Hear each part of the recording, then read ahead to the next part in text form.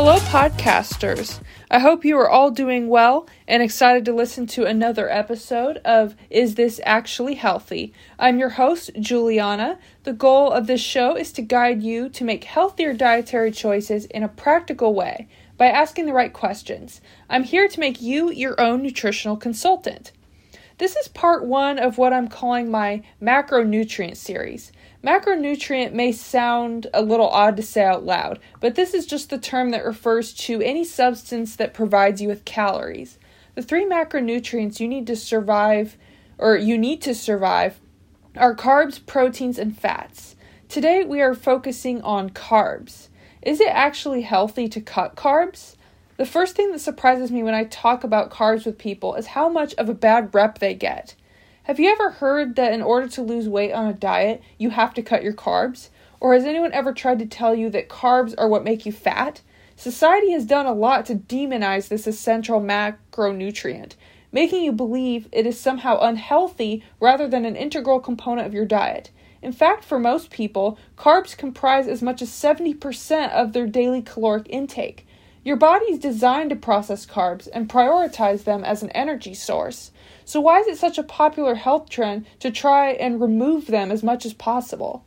That is how the keto diet is designed, for example. I realized I need to do an episode about carbs so you can form your own opinion about them.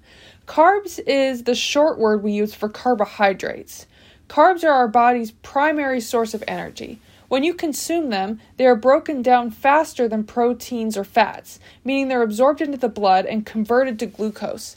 This glucose is transferred to your organs and muscles, which is why carbohydrates are particularly important for active individuals. Have you ever heard about athletes carb loading before a major event?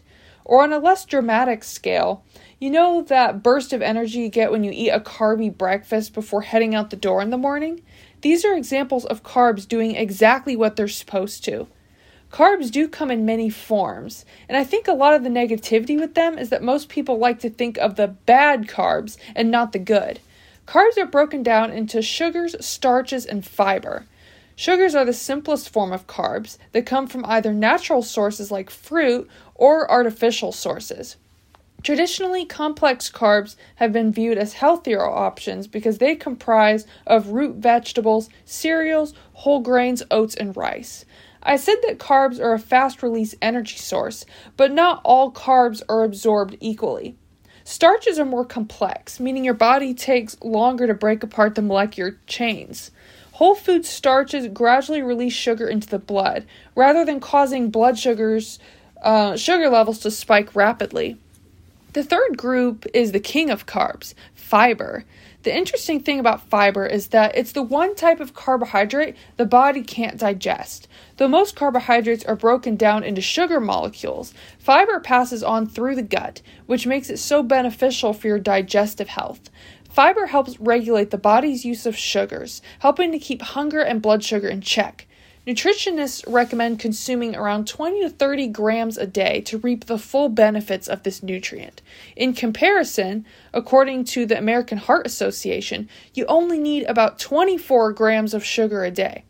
Mind you, a 20-ounce small soda beverage at a fast food restaurant will already be loaded with double of this recommendation.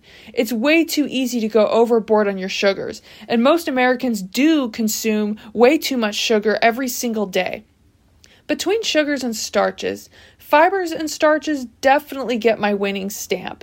And if you're trying to eat more healthy carbs, replacing sugars with these wholesome carbs is a great way to do it. You'll still be eating sugars. That's basically unavoidable in the modern day diet. But just don't make sugar your primary source of carbs.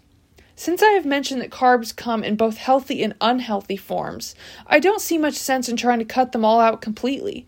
For those of you who think that carbs make you fat, you must look at this from a different perspective. The reason cutting carbs often leads to weight loss is simply because they're your primary source of calories. For most people who eat about 60 or 70% carbs per day, then this is the most natural place to make cuts because you don't want to cut out your protein. And although cutting fats is good, you still do need some fats in your diet. Therefore, the secret weight loss technique is simply that you're cutting the calories coming from these carbs. Another reason people who cut their carbs can see results is because they end up replacing them with more proteins and fats, which can be beneficial because these macronutrients take longer for the body to digest. This makes you feel fuller while eating less. Carbs are not evil because, in fact, they actually provide you with the same amount of calories per gram as protein. As long as you're getting carbs from the right places, they aren't directly making you fat.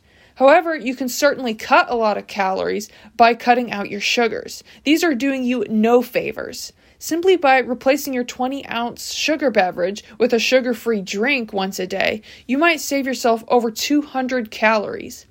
There are also dangerously high amounts of sugars in a lot of processed foods.